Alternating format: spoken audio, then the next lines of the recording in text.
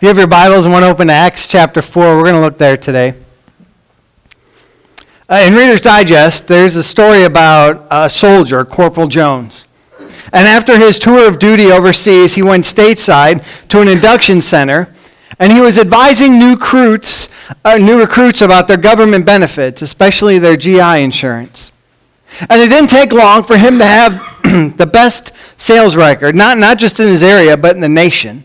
Almost 100% sales record. Well, his officials in the chain of command were amazed, but rather than ask him how he did it, one of the officers sat in the back of the room one day and listened to his sales pitch. And so Jones would explain to these new recruits the basics of the GI insurance. And he said, if you have GI insurance and you go into battle and you are killed, the government pays $35,000 to your beneficiaries. If you don't have GI insurance and go into battle and are killed, the government only has to pay a maximum of $3,000. And he said, now which bunch do you think they're going to send into battle first?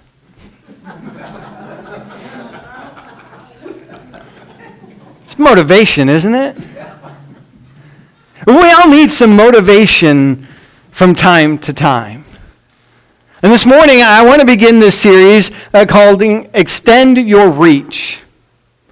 See, our first call, our marching orders as the church, as followers of Jesus Christ, are really quite simple. They're very clear. We've heard them many times. They were Jesus' last words to his disciples before he ascended into heaven. Right, in Matthew 28, verse 19, go, make disciples of all nations, and baptizing them in the name of the Father, Son, and the Holy Spirit, and teach them to obey everything I have commanded you. And remember, I am with you always to the end of the age. That's what we're called to do, right?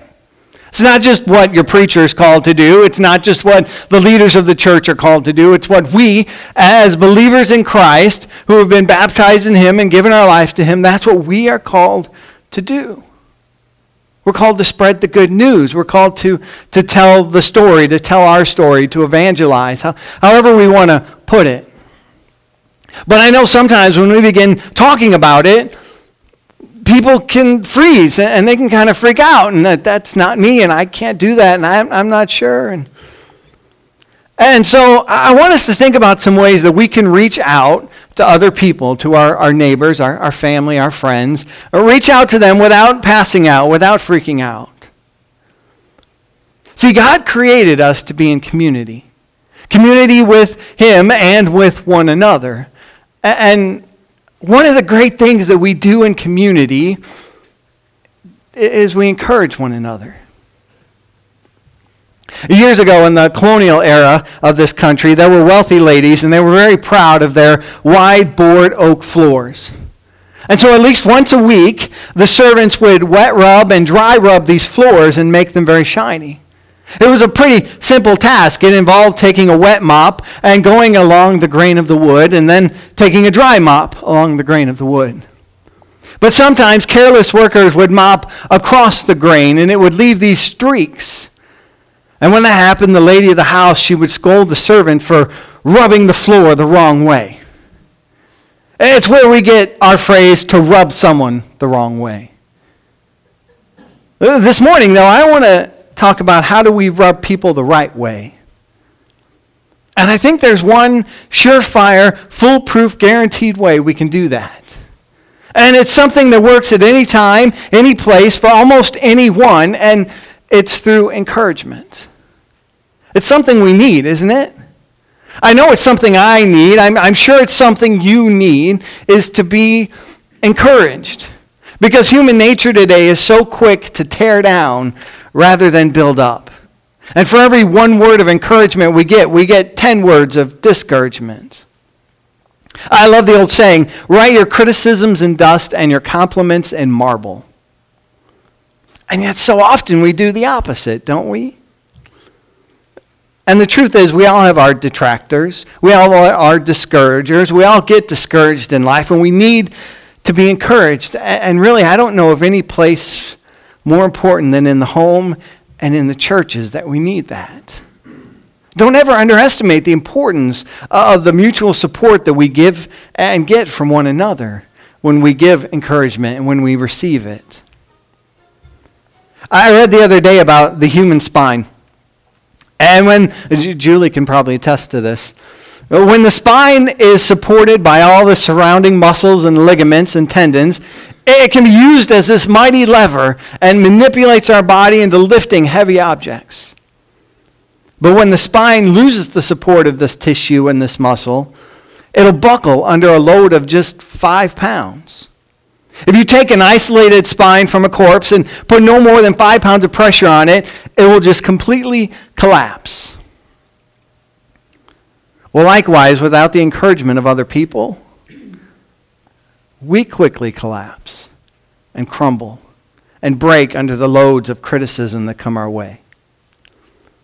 So this morning, I just want us to study the life of the man who I believe started and headed the Encouragers Hall of Fame. My guess was he was everyone's best friend. May have been one of the most popular Christians in the early church. And hopefully as we study his life and we look at him, we can learn how do we become encouragers that allow us to extend our reach to others. And it begins by being a person who can bring blessings to other people. Look with me at our scripture, Acts chapter 4, verse 36. Joseph, a Levite from Cyprus, whom the apostles called Barnabas, which means son of encouragement, sold the field he owned and brought the money and put it at the apostles' feet.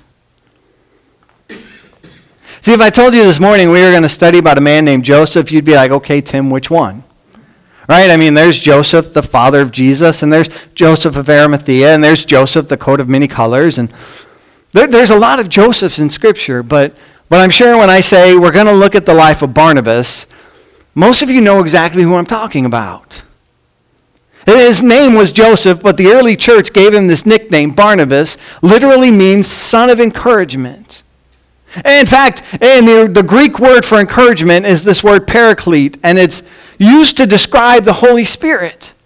It literally means one called to come alongside for help. That was Barnabas. Barnabas was the minister of encouragement. And one of those things we see about Barnabas that was so encouraging, here we see he put his money where his mouth was. See, Scripture says he sold this field and he gave the money to apostles.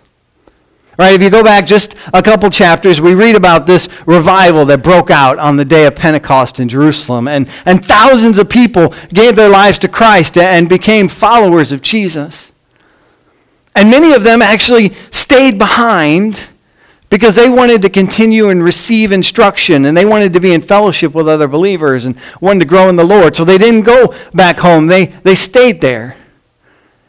And so that put their backs financially up against the wall because now they weren't home, they weren't working, they weren't earning incomes. And so Barnabas, being the encourager that he was, he took a valuable piece of property and he sold it and he gave it to the apostles so that they could help meet the needs of these people. That's what an encourager does. They see a need and they say, well, I'm going to give what I can. I'm going to do what I can so that I can help meet their need. But now don't get the idea that to be an encourager, you have to be rich in money. You don't. Because every one of us has something that we can give to others as a gift of encouragement. I mean, for example, sick people, they don't need our money. They need words of concern and time. Right? Lonely people, they don't need our money. They need moments of our time and our attention. Hurting people, they don't need our money. They just need a hand on the shoulder and a comforting word. Discouraged people, they don't need money. They just need a word of hope. Mark Twain once said, I can live 2 months on one good compliment. That's what so many people need. One of the greatest coaches in my mind of all time is John Wooden. He coached the UCLA basketball team, and they won 11 national championships in 13 years. But he understood Mark Twain's philosophy. And so he would tell his players, whenever you make a basket, the player that scored the basket was required to smile or wink or nod or point to the player that passed him the ball. And he gave these instructions year after year. And finally, during one team, one kid said, well, but coach, what if he's not looking? And he said, oh, don't worry. He'll be looking. And he was right. Every one of us need encouragement. Every one of us need that affirmation. And an encourager is such a selfless person. He's always looking out to see, how can I bless somebody else? How can I help somebody else? And we see this trait in Barnabas over and over again. In fact, in Acts chapter 11, verse 23, he's at the church in Antioch, and it says this. When he arrived and he saw the evidence of the grace of God, he was glad and encouraged them all to remain true to the Lord with all their hearts. A couple chapters later, still in this same city, we read this in Acts 14. Strengthening the disciples and encouraging them to remain true to the faith. We must go through many hardships to enter the kingdom of God, he said. See, he was in Antioch. Antioch was this very wealthy, magnificent city. It was the third greatest city in all of the world after Rome and Alexandria. It was very cultured, very wealthy, but also very wicked. A city filled with idolatry and heathenism. But the Holy Spirit began to move in this city, and Gentiles come to know Christ in this city. And so reports began to filter to Jerusalem about the revival going on, and the apostles thought, well, we need to go and check this out. And so they sent Barnabas to go. And Barnabas went and he encouraged these men and women in their faith and to share the Lord. And it says in Acts 11, a great many people were added to the Lord because of that. And Barnabas here, he could have in fact become the evangelist in chief, and he could have kept the situation to himself and been the top dog, but he's such an encourager. And he realized that he couldn't handle this by himself. He needed some help, someone whose gifts that had gifts that he didn't have, and he remembered this Hebrew scholar named Paul. And he knew about his education and his ability to teach and preach. And so he brought him along. And what was more important to Barnabas than the notoriety or the fame that he would have received was the welfare of those believers in Christ. It allowed him to put the spotlight on Paul and him to step back. And he was willing to do that because he was an encourager, because he had one desire, to bring blessings to other people. We also need to be a person who breaks down barriers for other people. Acts 9, verse 26. When he came to Jerusalem, he tried to join the disciples, but they were all afraid of him, not believing that he really was a disciple. But Barnabas took him and brought him to the apostles. See, at this point, Paul had just actually met Christ on the Damascus Road, and he basically began to go underground, to grow in the Lord, and let the Lord continue to work in his life. And now he's back, and he's back in Jerusalem. And word got out that Saul was back, public enemy number one to the church. At that time, the church considered Saul the most dangerous man in the world, and nobody talked to him. In Message translates verse 26 this way. It said, back in Jerusalem, he tried to join the disciples, but they were all afraid of him. They didn't trust him one bit. And then Barnabas took him under his wing. See, that verb tense indicates that Paul was trying time and time and time again to get into the church, to win the acceptance of his brothers. But they put these barriers up and they put these walls up, and Paul couldn't penetrate them. Everybody shut the door on him. James, the brother of Jesus, wanted nothing to do with him. Peter had the keys of the kingdom, but kept the doors locked. John, the apostle of love, said, I'll love everyone except Saul. But verse 27 says, but Barnabas. What amazing words. Barnabas, the consolation kid, the minister of encouragement. And that's the mark of a true encourager. He champions for the underdog. He jumps on the bandwagon when everyone's jumping off and walks into your house when the whole world is just left. And notice how he did it. Listen to verse 27. Well, Barnabas took him and brought him to the apostles. He told them how Saul and on his journey had seen the Lord, and the Lord had spoken to him, and how in Damascus he had preached fearlessly in the name of Jesus. See, notice what he did. He didn't bring up his past. He never alluded to his mistakes. He never said, look, I get it. He was a murderer. He was a blasphemer. I know he just tried to destroy the church. I know he tried to put many of you and your family in prison. But Barnabas didn't do that. He was an encourager. And encouragers don't look at the past. They look at the future. Barnabas wasn't saying, look what Saul did. He's saying, look what he can do. Don't look at him for what he was. Look at him for what he will be. And see, I tell you this for a reason, because sometimes if we're not careful, we try and attempt to encourage people, and we do it in a way that actually discourages. There was a little boy who, after his church service, he went up to his preacher, and he said, Pastor, when I grow up, I'm going to be a doctor, and I'm going to make lots of money, and I'm going to give a lot of it to you. And the pastor was like, wow, well, that's really nice and kind of you, but can I ask why would you do that? He said, well, my daddy said you're the poorest preacher in the world. See, I've noticed something that happens. You know, whenever we hear someone and they're putting themselves down and they're tearing themselves down, they're usually, what they're doing is asking us to build them up. But I think so often we just don't pick up on it. We just don't get it. But we as the church, we as followers of Jesus, we need to pick up on it. So let me encourage you to be encouragers to others. I mean, people that come into your life and people that come into this church, they need to find us building bridges and tearing down barriers. That's what encouragers do.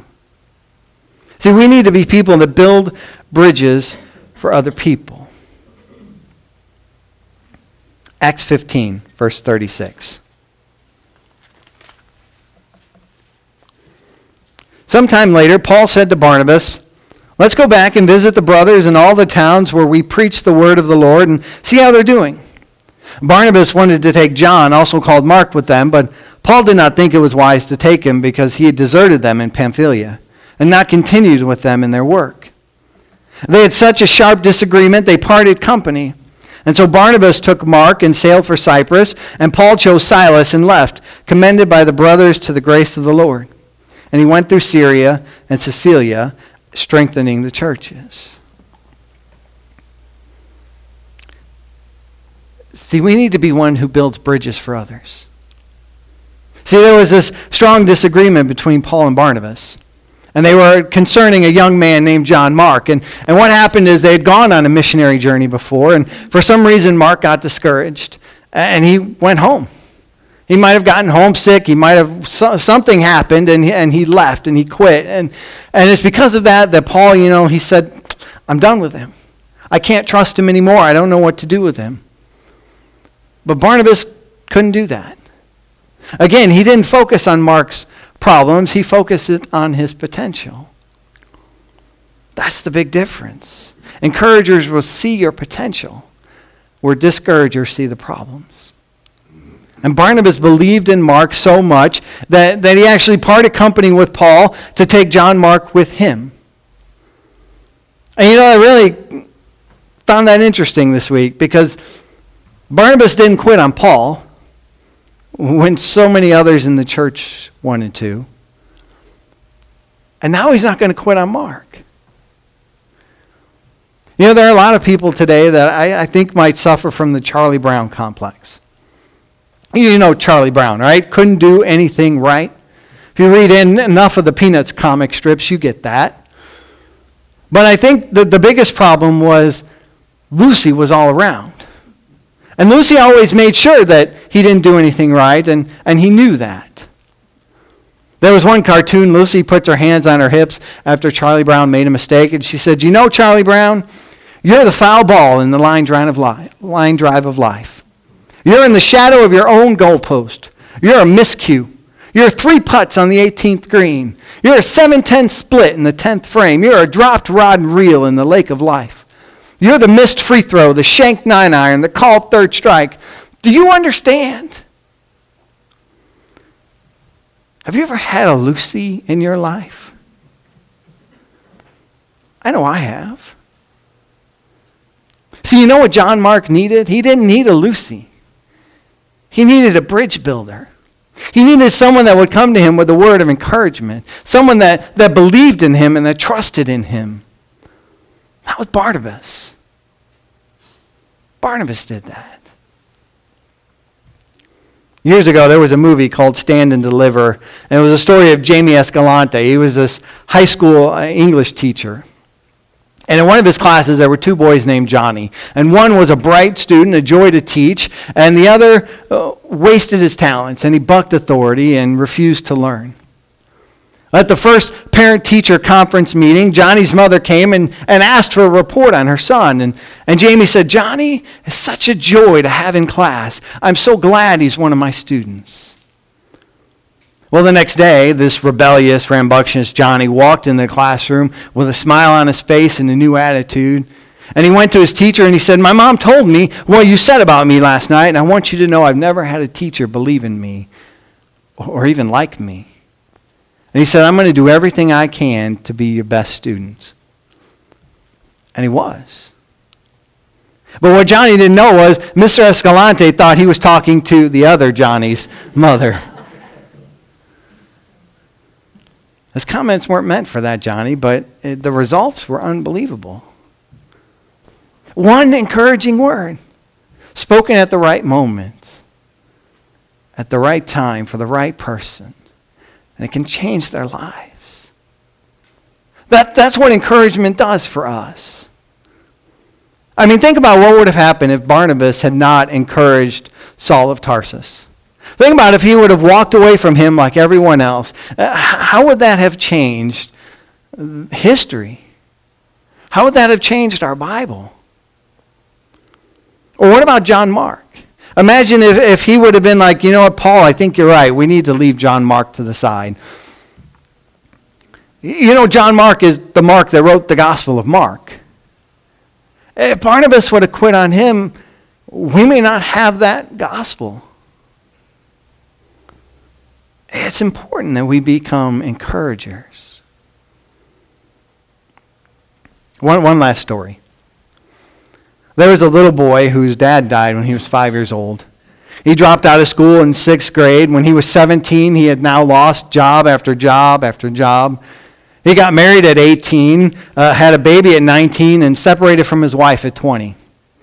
He became a railroad conductor but got fired. He joined the army but washed out. He became a farmer and lost his shirt. Applied to law school and was turned down. Became an insurance salesman and couldn't give it away. Finally, he became a dishwasher and a cook in this little 2-bit restaurant. One thing he was able to do was finally reconnect and persuade his wife to come back to him. And so together they made a living working in this restaurant as a cook and doing dishes. Well, he retired at 65 years old, and he went to the mailbox to get his first Social Security check, a grand total of $105. And he got so discouraged, he was going to take his life. So he went under this tree and began to write out his last will and testament. But his wife found out, and she went out to him and confronted him. And she said, "Let me tell you what you can do better than anyone else that I've ever known." She said, "You can cook." He said, "You think so?" And she said, "Well, yes, you're fabulous. You're the best cook I've ever had." So it gave him an idea. And he went down to the bank and he borrowed $87 against his Social Security check. And he went to the grocery store and he bought some chicken in boxes and fried it with this special recipe he developed on his own. And he put in these boxes and went door to door in Corbin, Kentucky, selling chicken. And became so popular, he had the idea, let's sell these in restaurants. Well, he got turned down 1,014 times. I don't know about you, but that's about 1,013 times more than I would have tried. But finally, a man, John Y. Brown, tasted the chicken and he said, "Yeah, I'll go in business with you." His name was Colonel Harlan Sanders, founder of KFC. See, what was the secret there? I mean, same man, same recipe, same ability, same chicken. The big difference is the word of encouragement. So yeah, if we as followers of Christ want to rub people the right way, every chance we get, we can bring blessings to others and tear down those barriers and build those bridges. We need to encourage them. And the amazing thing we'll find is that as we encourage others, we're usually encouraged in the process. This morning, as we close, my question is, are you extending your reach to other people? Are you a Barnabas? Are you an encourager? Or maybe this morning you need to take that first step in surrendering your life to Christ and following His word and being an encourager after Him. If that's what you need, I invite you